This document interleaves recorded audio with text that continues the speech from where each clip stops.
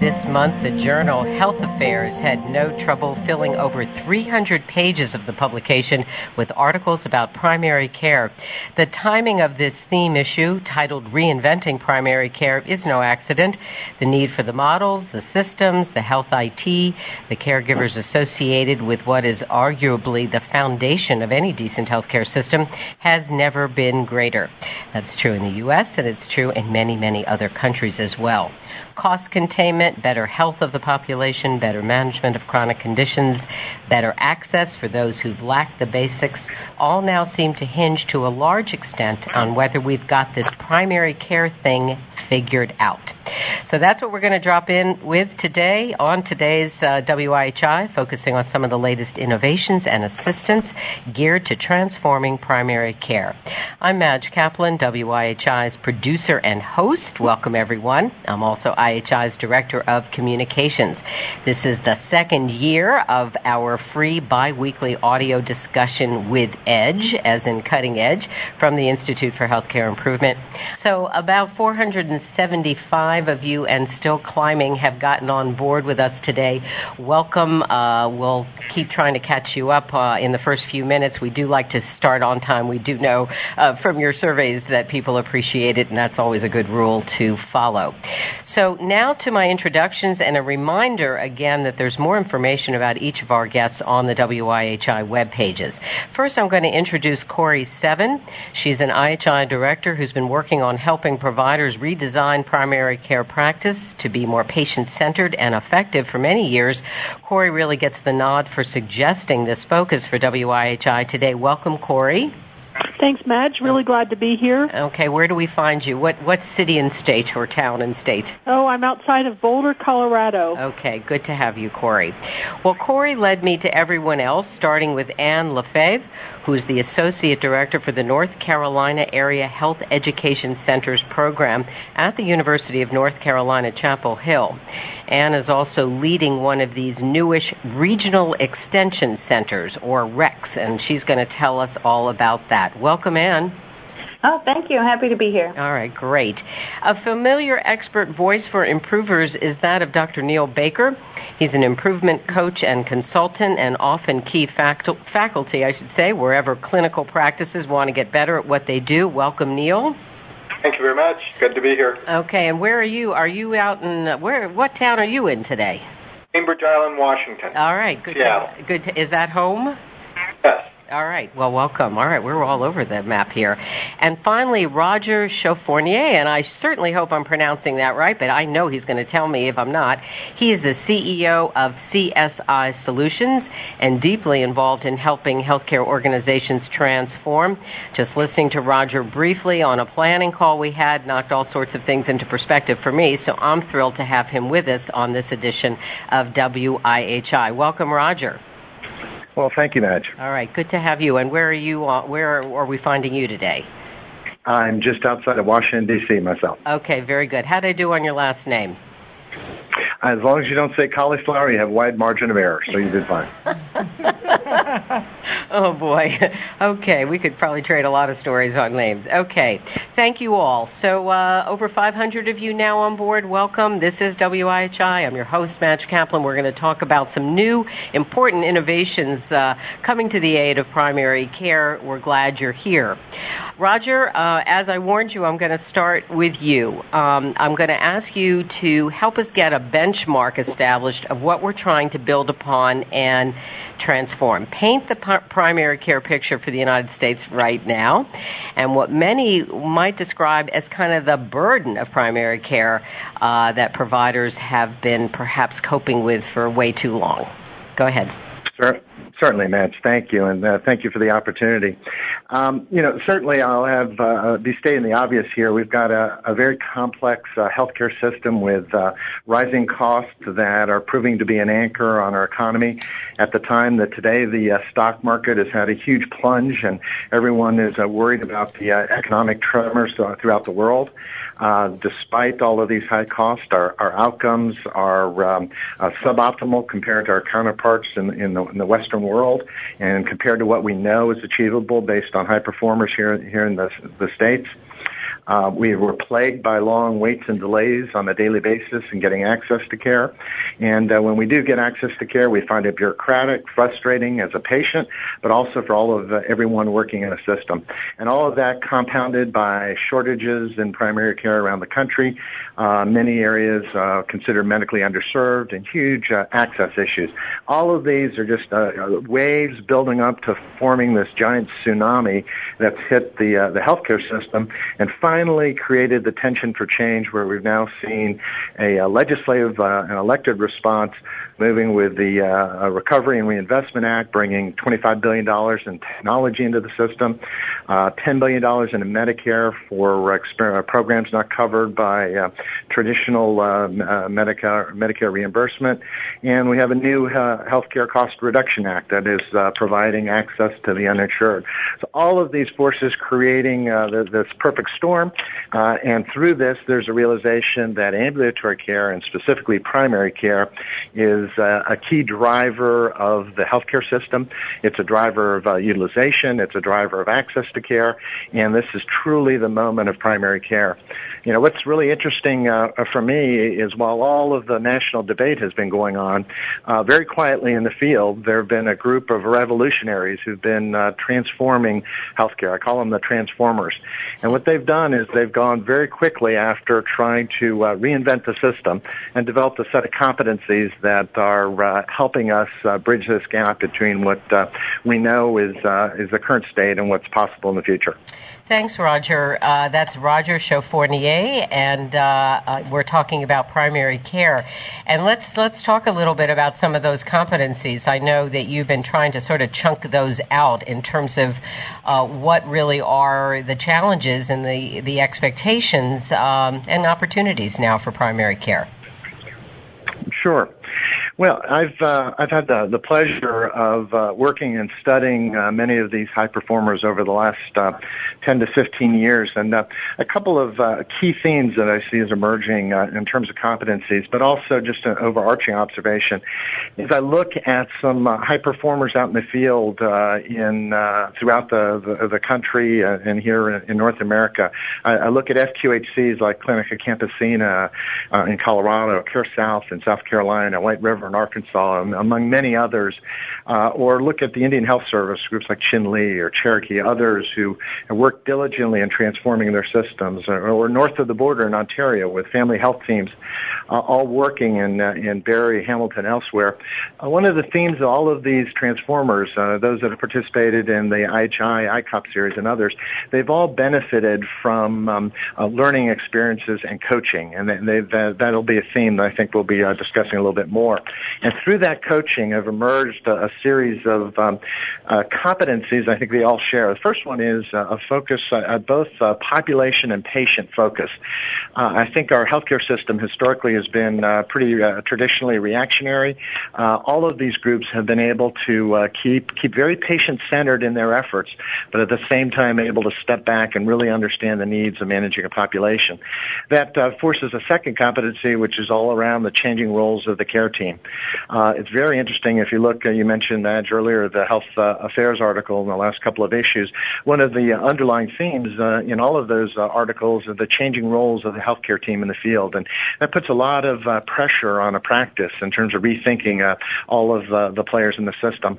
A third competency is all of these groups have moved from a project or having a project team involved in a collaborative or some external support to building a culture of innovation and optimization in the organization. They've really learned to master all these tools and methods and build it into daily work. A fourth area is their ability to really understand and leverage technology. You mentioned the regional extension centers and all this money coming into the system for technology, but most of these groups have moved beyond simply having an electronic filing cabinet to really leveraging their technology to do meaningful work in the field. And then just two more last ones. One is an issue of partnering. Very interesting. In most of these areas, they've learned to engage relationships with other members of the healthcare system in a very different way. This is going to be really significant as we talk about accountable healthcare organizations downstream, where we may be at shared risk for some of the premium or some of the resources in the system and need to really partner and leverage our resources differently.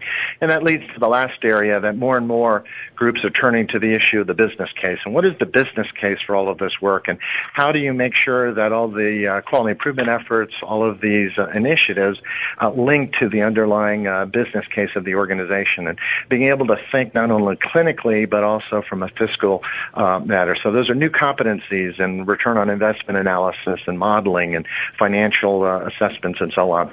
So these are some of the emerging competencies I see. It's fascinating. Thank you, Roger Chauffournier. It's Madge Kaplan. We're at WIHI here, and we're talking about transformation of primary care, and we're going to get into coaching and some of the technology issues in particular. But it is fascinating.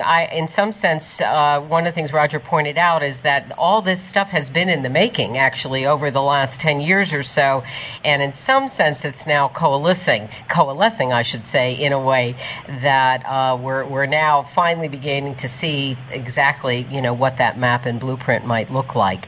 I want to also remind everybody that we are grabbing at all the resources and references that are made today, and we have a great document that we post to the website that captures a lot of these, as well as links, and we'll try and capture any jargon or any acronyms that we can.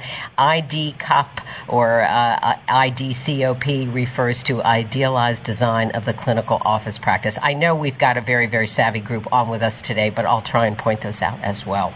All right. Thanks, Roger. Anne, I'm going to turn to you, Anne Lefebvre. Again, Anne is the Associate Director for the North Carolina Area Health Education Centers program at the University of North Carolina. So, Anne, definitely when we talked ahead of our program today, I could see that you are really right at the sharp end of a lot of what's going on here, training people to be primary care practice coaches. Perhaps you can help us with that notion. And also now right at in the middle of running one of these regional extension centers with a big focus, I guess, on electronic health records, but not only. So your job briefly is to sort of help us understand kind of what your organization is up to, which is probably somewhat of a template for what's going on in other locations as well. Welcome, Anne. Oh, thank you. I welcome, I'm appreciative of the opportunity, and I do think this is a growing field. The North Carolina AHEC program for the last 4 or 5 years has been working to build a coaching program throughout the state of North Carolina.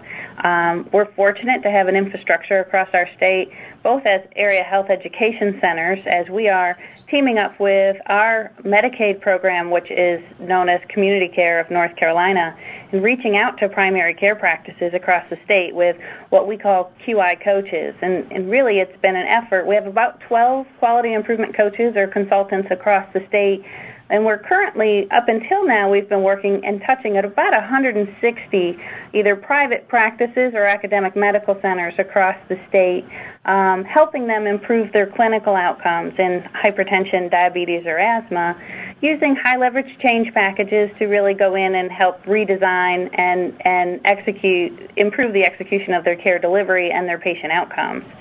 And within this last year and all of the technology things that are coming along with the help of the ARA stimulus funding, we have now been issued to be a Round 1 regional extension center, which means that we're going to take our coaching program and expand it from quality improvement to also encompassing that electronic health record implementation. And what we found is in the 4 years of doing this in quality improvement was we really became EHR experts along the way, in that about 2/3 of the practices that we've worked in along the way have had electronic health records. And in order for us to get quality improvement data for that practice to use to gauge their improvement on, we've had to learn how to really pull data out of these electronic health record systems and teach practices how to use their electronic health records in a meaningful way. So as this program of regional extension centers came along, we felt that we were a good fit for it because we had already been working in these practices and learned some tips and tricks along the way. So as we roll this out, we will be growing from 12 QI consultants to over 40 coaches in practices. We'll look to work with 800 to 1,000 practices across the state within the next coming years. Oh, that's amazing. So, Anne, explain to me maybe what, now that the electronic health record is probably here to stay and, being implemented as we speak, say a little bit more about what you're helping practices with. In other words, people seem to be at various stages of the journey, and where would you say are some of the bumps here? Well, I think that's a good point. I'll refer back to when Roger called them electronic filing cabinets. Yeah. That was a good point.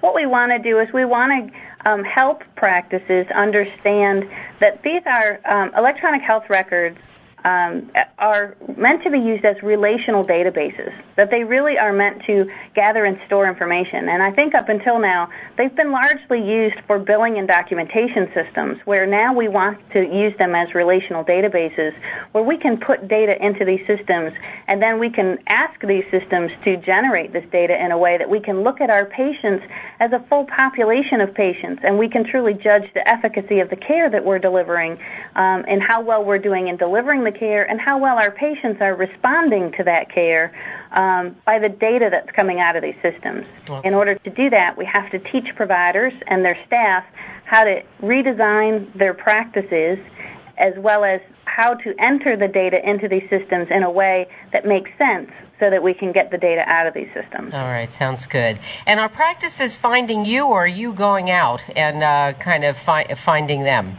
A little bit of both. We have a great partnership across the state with Community Care of North Carolina and our Office of Rural Health and our Community Health Center Association and other groups. Our AHECs have 9 regional centers who are the largest CME providers in our state. So a little bit of both. They're coming to us for help, and we're getting the word out that we have services to help them. All right, sounds good. Okay, this is WIHI. I'm Madge Kaplan, and we're talking about new improvement injections for primary care with Anne Lefebvre, Roger Chafournier, Corey Seven, and Neil Baker. I did want to remind everybody, I forgot to say this at the top, is those of you who tune to WIHI regularly know I spend about 20-25 minutes leading my guests through this kind of a conversation and laying groundwork, and then we're going to open it up for your questions and comments. I'm going to turn to Dr. Neil Baker next, who chatted to me that he actually had a question for Anne, and also Neil told me as we were preparing that he likes to kind of feed off some of the things that others are saying, so that was going to be my first question to you, Neil. Is there anything you'd like to react to? And it sounds like you wanted to follow up on something Anne said. Welcome to the program, Neil. Well, thank you. Well, this is probably some observations I was interested in both Roger and Anne's reflections on, but to try to dive deeper into this phenomenon that's growing of having people go in to visit practices to help out. Now, already on the call, we've heard different terms for them. Anne, you used the term QI consultant. There's a term coach. There's the term practice facilitator. And I thought it might be interesting to get, well, why is this happening more, that we're sending people into the practices? What are they doing? What is the demand here? Just a reflection on this that I have is one of the best articles I've seen about what really takes to change practice is from Paul Nutting and collaborators from the Annals of Family Medicine 2009 on First National Demonstration Project of Primary Care Medical Home. It's from TransferMed. And they made the point that one of the points in the article is that technology is not plug or play. There's all sorts of demands on habits, skills, and roles in the practice. I would say that what we're asking practices to do is not plug or play. What Nutting et al. Described this as is a developmental process. There's really not an end point. There's no specific pathway to get there, and that it has to be tailored to each practice. What's developmental about it, what that means is that there's a significant change in the habits and skills that people are applying every day. There are new roles and relationships. There are changes in the underlying assumptions about relationship. One prominent one that comes to mind is in patient-centered care, as opposed to the physician and the practice being in the expert role. diagnosing and telling the patient what to do. We're trying to learn what the patient's context is and help elicit and guide the skills and confidence to help them decide what to do to manage their illnesses. These are profound changes. And what they also talk about is the amount of reflection and support that it requires among a practice team and personal and group transformation, and the change fatigue, burnout is very common. So when I think about people visiting practices, I go, is this why, it was what Nutting and all are talking about, is this why it takes somebody going in to support? Because it's so tailored, it has to be tailored, individualized, and the personal and relationship issues are significant. Well, it's a very, very good question and observation. Let's do this. Neil, I'm going to have you hold that thought for a moment, and actually, I'll change my mind. That's my prerogative, I guess. Roger and/or Ann, you want to quickly maybe sort of address that?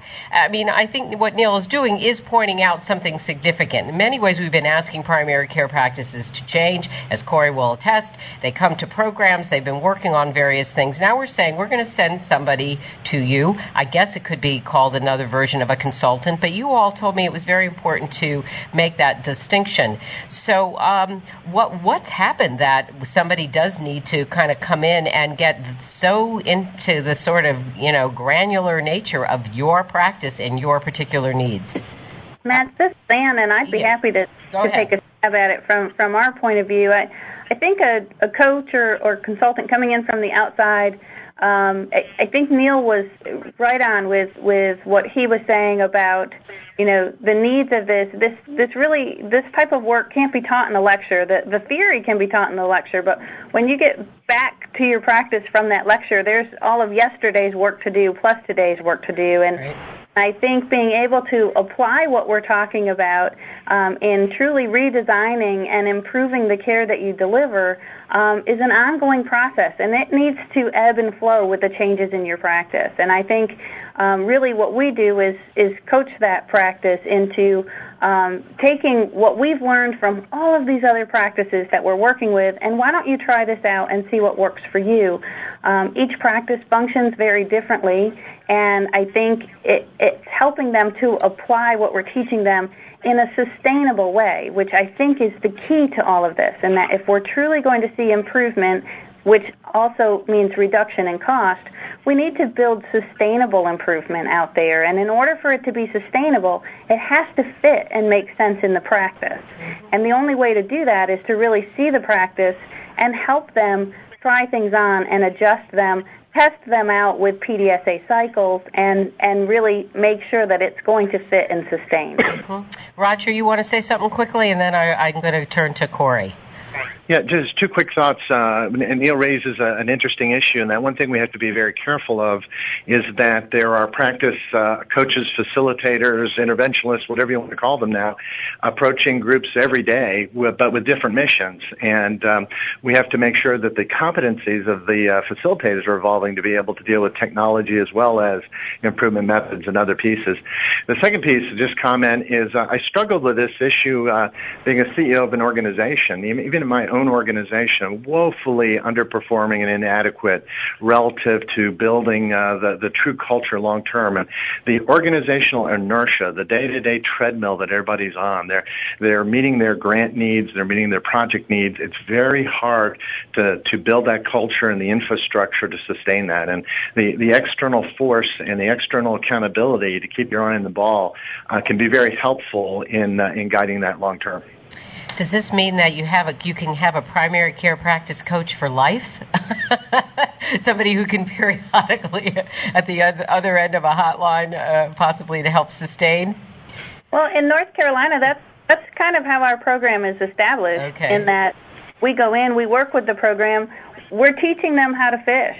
Okay. And once they learn how to fish, then we're happy to back out of that program. But if they have key staff turnover or if there's new issues that they're facing that they need help with, we by all means will reestablish that relationship and go back in. All right, very good. And there's a similar approach in Ontario. There's an initiative spun off by the health ministry, and they put family practice teams through a collaborative initiative with a practice facilitator, but they are continuing to maintain a relationship after as a resource, as an ongoing coach.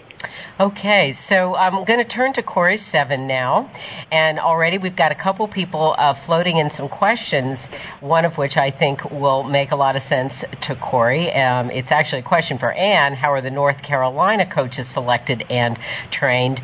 But Corey Seven, I'll say, is involved in some primary care practice coaching that is getting underway here at IHI as well. But I think my question for you, Corey, before we get into that, is so you've been at this a long time. This must represent sort of a very interesting kind of maybe a change of direction, or maybe the moment has arrived that maybe you'd been hoping for, Corey?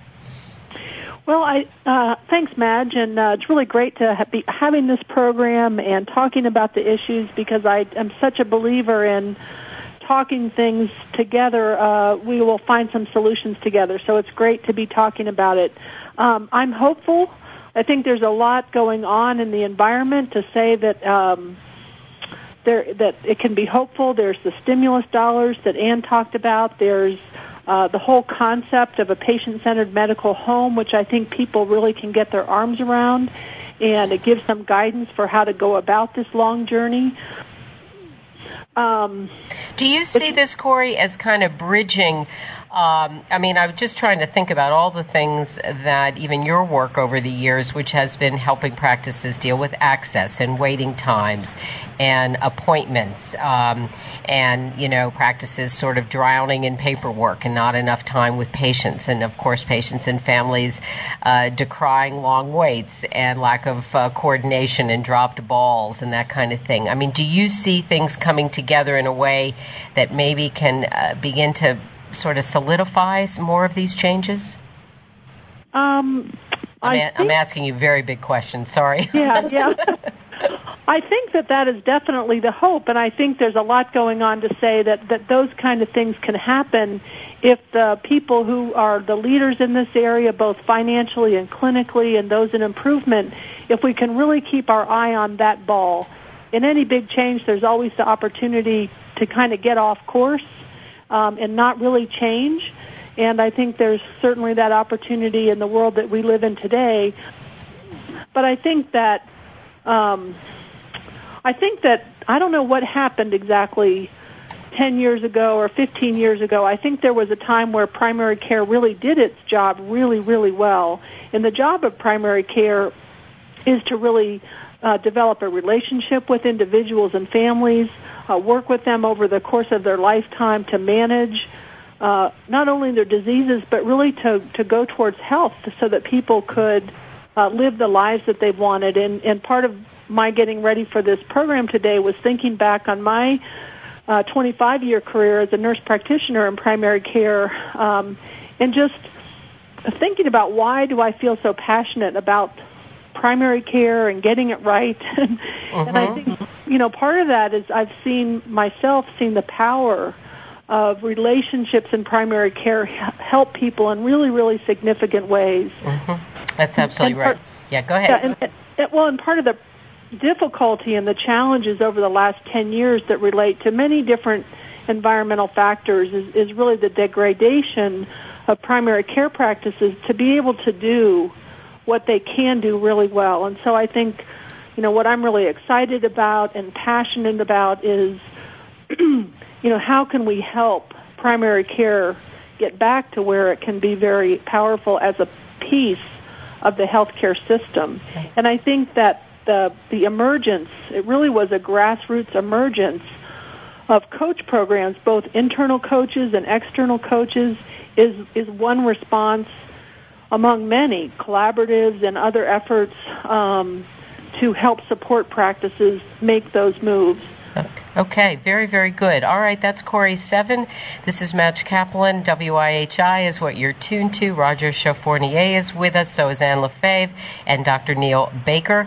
I think what I'm going to do, I'm going to give a nudge to Jesse here to remind everybody about chatting, and I think what I'd like to do as a first question, I know Jesse likes to get in his first question, is I want us to talk a little bit about, maybe Ann and Corey both can talk a little bit about what makes somebody a good good coach? What are some of the competencies? That's an early question that's coming in as well. So, Ann, let me start with you, and I think Corey may have some thoughts as well. So there's a general question from Crystal: how are the North Carolina QI coaches selected and trained?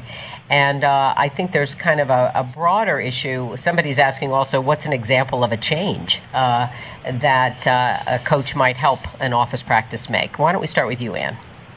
Okay, so I think, if we're looking at technical skills and experience background, I think for our experience with our program, we're really looking we've been so blessed to have a great group of consultants in our program.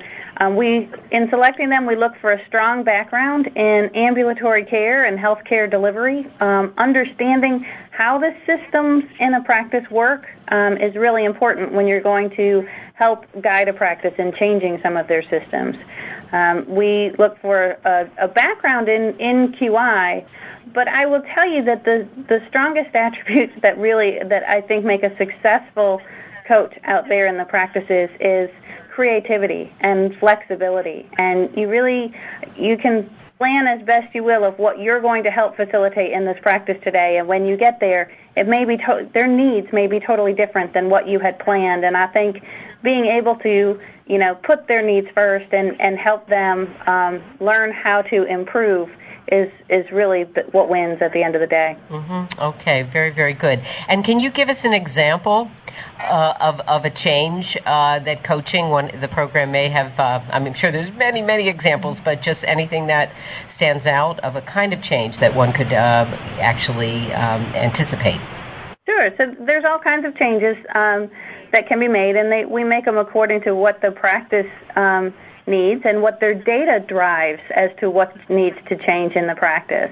Some examples of changes, especially with the influence of technology, is really using your EHR as a registry to indicate to the care team of what care is needed today, so that you're using your electronic functions and your reminders and things like that in your electronic health record or registry to indicate what care is needed today.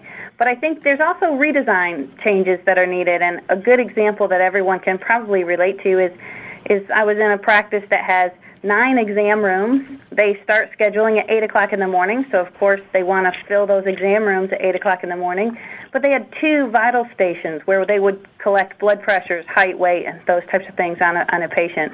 Well, if you have 9 people scheduled at 8 o'clock in the morning, and they all need to get through the vital station before they hit an exam room, and you only have two vital stations, you're either going to have some people who have blood pressures skipped because they weren't time, or we're rushing patients through there to get their blood pressures taken, which probably is not the ideal way to have a blood pressure recorded for a patient. So being able to redesign how that care is delivered in that practice to meet both the practice's needs in scheduling those patients and filling the exam rooms, but also providing the best care, which in this case might be the best blood pressure reading that we can get, would be to possibly take the blood pressures out of those vital stations and only do height, weight, and then record blood pressures in the exam rooms after the patient has had a chance to really sit down and be a part of their visit. So just an example of how you might redesign a practice and their care delivery, or you might redesign your technology system as to how you're going to capture that care today.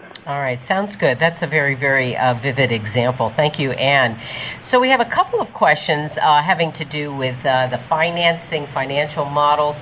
Part of the implicit thing we've been discussing here with some of the programs that we started the show with was that these are federal dollars. There's funding here. I guess that won't be around forever, but it's there certainly as a kind of a stimulus and a jump start here. So Carol is asking, please discuss financial models to support practice coaches. The comment is great asset, little funding. And Dan had a question for Roger in particular. What is the return on investment of use of a primary care practice coach? So let me, maybe I'll throw some of that money stuff at you, Roger. And Neil, feel free also to chime in. Okay, sure. This is Roger. I'll take a first crack at it. I think it's important to establish that most of what we've been talking about has been in the context of coaches being affiliated with a sponsoring organization or sponsoring initiative. There are increasingly I guess people opening up their own practices as freestanding coaches, as corporate coaches, and that has a different economic model. So typically, when we see a practice coach, it's part of a something like the regional extension centers, which are hiring coaches now to go out and work in the field to assist with the meaningful use incentives. And there's grant or federal subsidy behind it. Many are sponsored by payer initiatives. Ann's group is a very good example that indirectly funded by Medicaid, but there's a greater resource to their participating organizations, but also having a revenue model for the individual organizations. The question about return on investment again really comes down to the individual context of the organization.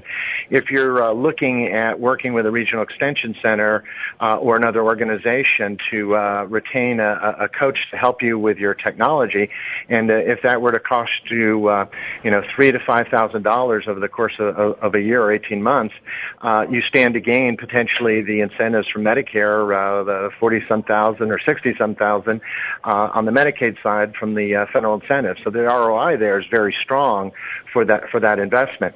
If you're talking about practice optimization, where you're looking at trying to improve your bottom line, and you can use a coach to help you get through an advanced access model if you've not put one into place, and that helps you in terms of your throughput, that return on investment can be multifold for the time and energy that would go into it over a period of months. So I think a lot of this does depend upon the individual context, but the return on investment can be significant for the relationship. Thanks, Roger. Neil, do you want to jump in on this matter or anything else you've been hearing? Actually, I was. Are you following another line? It's quite. Yeah, I was following another line of thought in the questions, but I feel like Ann and Roger can comment much better on the return on investment. Well, go ahead. Let's. I'm going to mix it up here a little bit. So go ahead. You can. What are you thinking about? Well, there was a note from Dean McAllister on what you call the practice coaches, which relates to what competencies you're talking about. And in the question, she said the name is important because it tells you what they're going to do. There's differences between consultant, coach, facilitator. And when I look at the literature out there and talk to people, I think that there's a tremendous there's overlap in a lot of these definitions, but also differences. I don't think there's some common definitions of these terms that people use that are real precise and bounded. But in general, what I would say is in the primary care world, the term coach is used to refer to a broad variety of types of interventions which a person may do who's visiting a practice, ranging from offering expertise tools, which would be more in the consulting, training, education range, down to the other end of the continuum, which would be eliciting, drawing out, enabling, helping people to reflect on their learning, to come up with what the strengths and ideas that are inside of them, which would be more on the facilitation end of things. Some people call that whole continuum, facilitation continuum, ranging from doing to enabling. So there are different continua here, but what I'm impressed with is the variety of skills that a person visiting a practice will need, ranging from the knowledge of office practice design to knowledge about human response to change, what it evokes in them, and how best to respond to that skillfully. So I think the range of skills here is significant. I think what I've seen more often is the types of skills that are emphasized are practice redesign and quality improvement knowledge, as opposed to the types of interpersonal skills and communication skills, facilitation skills that are emphasized out there in the more executive business coaching world. Part of the program that IHI is going to have in the next year, our community of professional development program for coaches, is to try to bring those two worlds together. Mm-hmm. Neil, thank you, Neil Baker. That's kind of a nice lead-in. IHI does have a program that's getting underway on June 24th, and there's more information on that on the website. A couple of people are asking about training. There may be some other types of opportunities out there, but there is one coming from IHI. And Corey, in crafting, Corey Seven, in crafting the program coming up, I'm sure you're thinking a lot about the competencies. We have a question here also. Somebody is asking, how does this coach model differ from, say, the IHI office practice community goals of using lean to implement process changes, etc.? I'm hearing an awful lot of things that kind of getting rolled up into some new forms. So maybe you can help clarify that, Corey? Yeah, would be happy to, Madge. So a coach in primary care, I think people are probably getting at this point, needs to know a lot about primary care, know the changes that really make a difference as you put in an EMR or do office practice redesign, as Ann has pointed out some examples, needs to know quality improvement methods and how to lead an organization and a team through some kind of change, and then need to know how am I an effective coach as an individual out there trying to help. And as we looked around and talked to people across the country and across the seas about what the need was, we wanted to build a program that didn't compete with what was already out there. And what we heard is that a lot of people who are in this role in primary care practices, either internal or external, kind of grew into the role. And what people are looking for is really in that third bucket. What do we know about being a really effective coach? What are ways that I can see as a coach the organizational dynamics, the team dynamics, all the issues around change that Neil alluded to as they're trying to apply the knowledge for office practice redesign. So our coach program is a professional development program that really is focused on that last bucket. What do we know and can bring to bear to help coaches become more effective at really helping the organization reach its goals?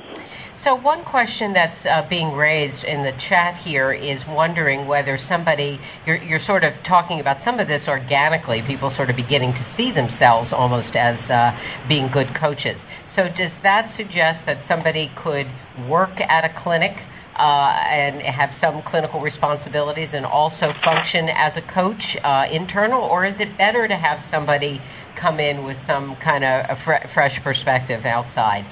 Maybe, Corey, I'll just ask you that quickly, and then any of the rest of you want to weigh in.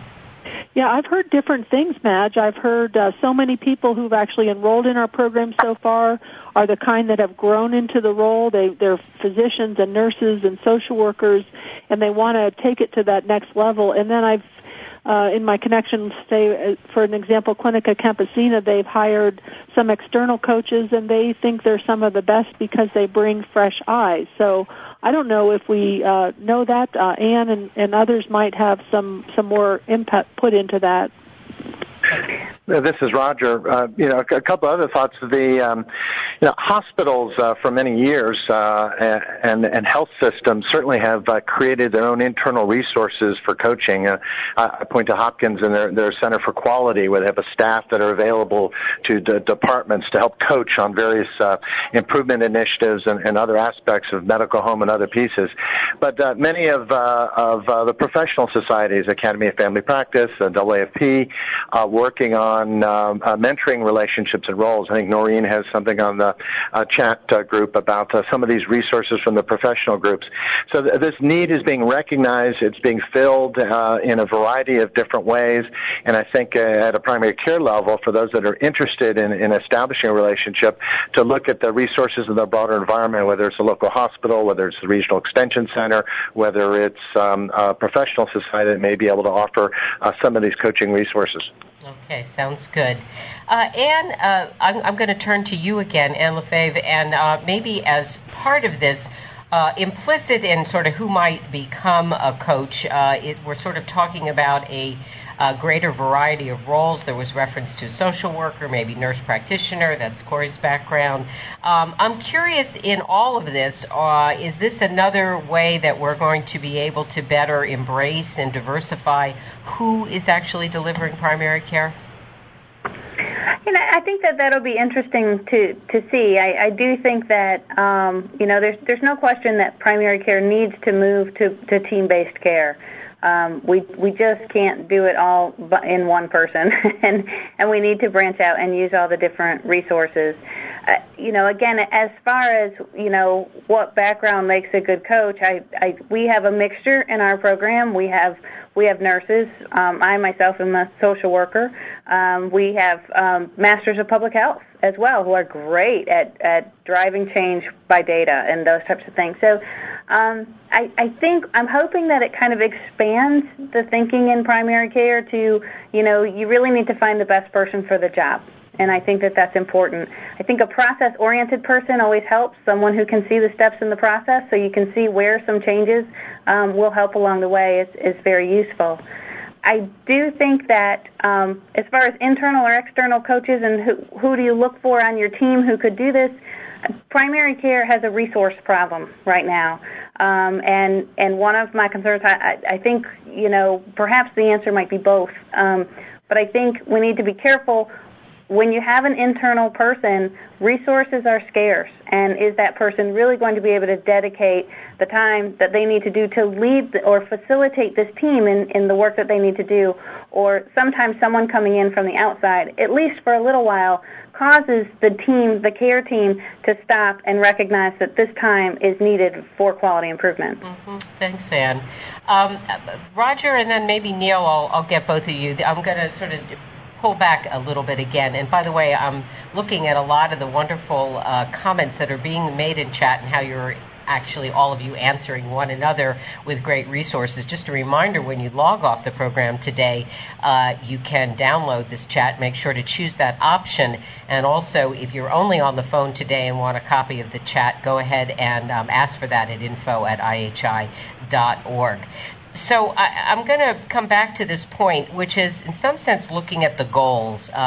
Corey sort of talked about, trying to remember what's the whole point of this and the patient care experience, and even why providers are in this to interact with patients for a good quality of life. So I want to talk about two broad goals. Are we still looking at the medical home, for example, as kind of the brass ring here of why we're bothering with all of these resources? And what about this diversification, maybe not so much thinking about the coaching side, but in terms of who's delivering primary care, and where does that fit into this improvement journey? So how's that, Roger? Too much to take on all at once? Certainly. Well, I think the topic is very timely. I was on an expert panel on the medical home this morning. This issue came up of what really is the end game. What is the medical home, and is this a transitional strategy, or is there a broader end game? I think it's really important to keep that end game in mind, that this is all a journey about helping to transform the quality of care for our population, for the community that we're serving, and our role in primary care, what that might be in meeting that mission and being clear on who we're trying to serve, and taking advantage of what are the emerging models, the best practices, the tools and methods, and then how to apply them in our environment. There are groups who are able to do that on their own without a coaching model. They're the real early adopter and pioneers, but increasingly groups find that the organizational inertia, some of the interpersonal dynamics suggest that external resource can be helpful in the journey. So I think that broader aim of understanding where we're heading is critical, and there'll be many, many different pathways to get there. What was the second? I blanked on your second question. No, I don't blame you, because I asked two big chunky ones. Well, the other one is sort of, we haven't even mentioned, although I did at the beginning, the kind of shortage issue. I'm looking at a story a day still, about what are we going to do about so few medical students choosing primary care.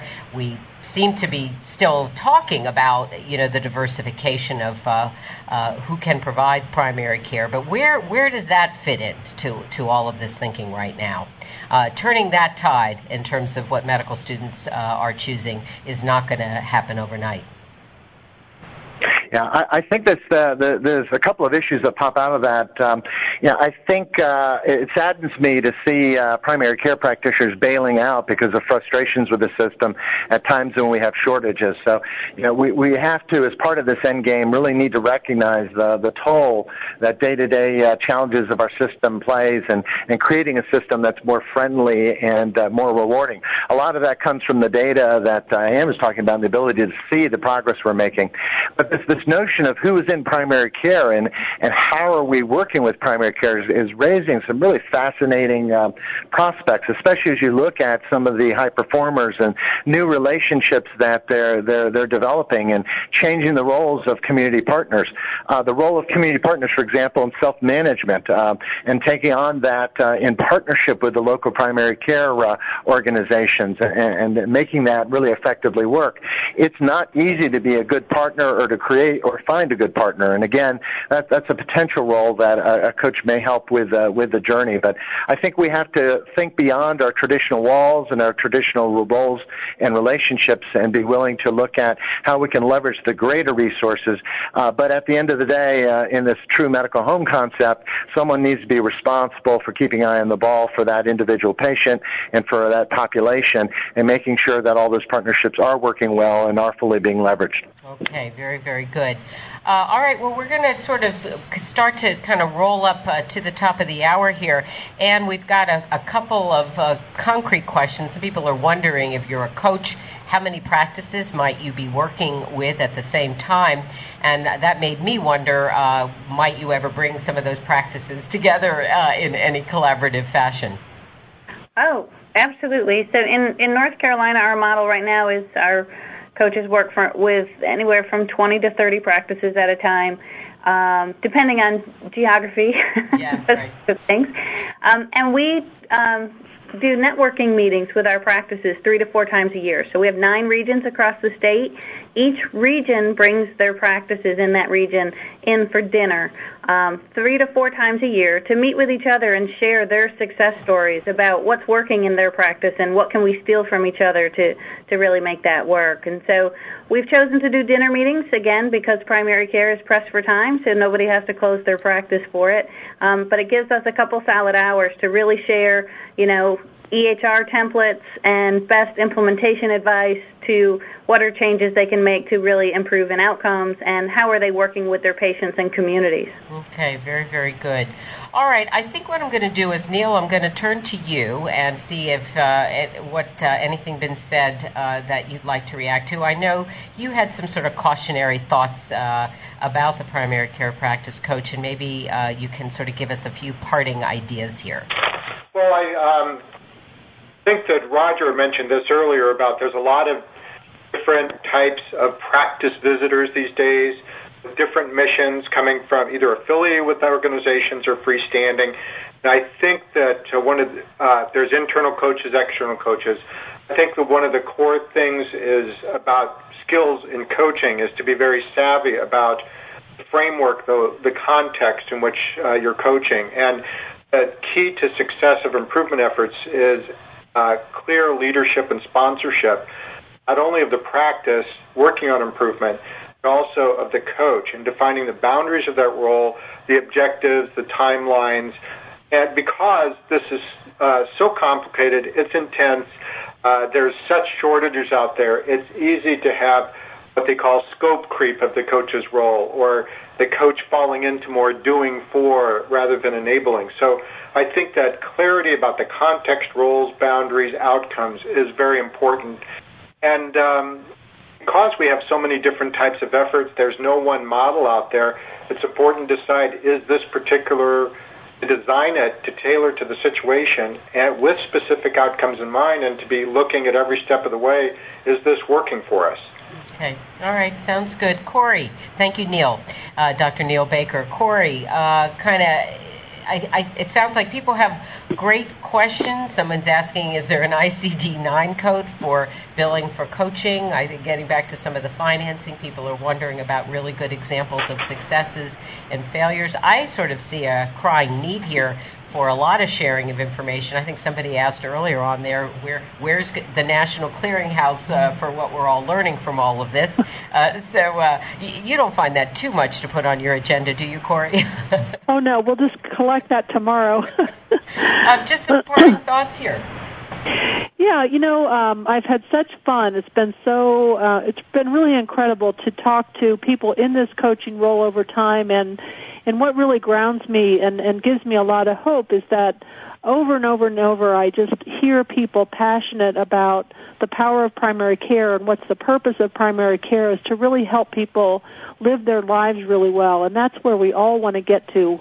We want practices that are vital and people can do the work that they love to do, and patients and families and individuals can really benefit. And so I think that's what I hear as I talk to all the coaches, because I'm telling you, these are passionate people that work in primary care, and so I'm pretty hopeful based on that. Okay, thank you so much, Corey Seven. And Corey will be at the center with also some of the people on today's program of a primary care practice coach program getting underway at IHI. Starts on June 24th for 12 months. So we hope you'll check that out, and a lot of the other resources that are mentioned in the chat today. Anne Lefebvre, just some parting ideas. I think you're at sort of the leading edge of kind of a revolution going on here, and I hope we'll begin to learn a lot more from what you're doing. Oh, I hope so too. We're excited about it, and we consider ourselves fortunate to be doing it. Okay, thanks so much for being part of this. Roger, I think you gave us a lot of really good and hard information. I guess you'll be probably keeping a close eye on a lot of this work, and we'll get you back here. Great. It's a unique time in history, and we all have to seize the moment. Thanks for the opportunity. Okay. And Neil Baker, I guess any parting ideas? I think I got that from you before, but I guess what would you say is your biggest hope right now with what we're sort of doing here? We're coming at this now with some kind of a big infusion, it seems, at some level, and I guess it's kind of that opportunity, and maybe seize the moment, huh? Yes, and also, most important, to learn as we go along what leads to success and what doesn't. Okay, so there's a great kind of reminder of improvement. Figure out whether a change is an improvement, and measure in all of this as well. Well, thank you. This has been a terrific program. I realize people have a lot of very interesting and very specific questions, and we hope we at least started to get some groundwork going. Feel free to email us at info@ihi.org. Look for the resource document that captures a lot of interesting links related to our guests today and the work that's underway. That'll be up on the website by tomorrow, as will the audio of this program. You can also find the audio on iTunes. You can subscribe to Institute for Healthcare Improvement on iTunes. Boy, what was I going to say? Reminder that you can download the chat when you log off today, any slides that we showed, and also if you can take just a moment to fill out a brief survey, we'd appreciate it. Next up on WIHI, and that's on June 3rd, 2010, 2 to 3 p.m. Eastern Time, grab a collaborator in your hospital referral region and come find out some of the latest data and work taking place to improve healthcare and to lower costs at the regional level. We've got Tallahassee, Florida on board to tell their story, and many other examples as well. Carol Beasley, Tom Nolan, John Hogan from Tallahassee, Laura Landy on board from the Ripple Foundation. It should be really interesting. Hot off a meeting in Washington the week before. So that's all available on the WIHI web pages right now. The people who make WIHI possible, they know who they are, but I love to tell them anyway. Jonathan Small, Mike Sweeney, Jesse McCall, Alan Olison, Brittany McPhee, Jane Rossner, Matt Morse, and Vicki Minden. At the beginning of the show, you heard some music performed and arranged by Patricio and Jennifer Batias, the music that opens and closes WIHI. Those are original arrangements by Aaron Flanders and Miguel Pessoa. It's my privilege, I hope you can tell, to host a program that's about spirited learning and improving patient care, most of all. For the Institute for Healthcare Improvement, I'm Madge Kaplan. Thanks for your terrific participation. Good day.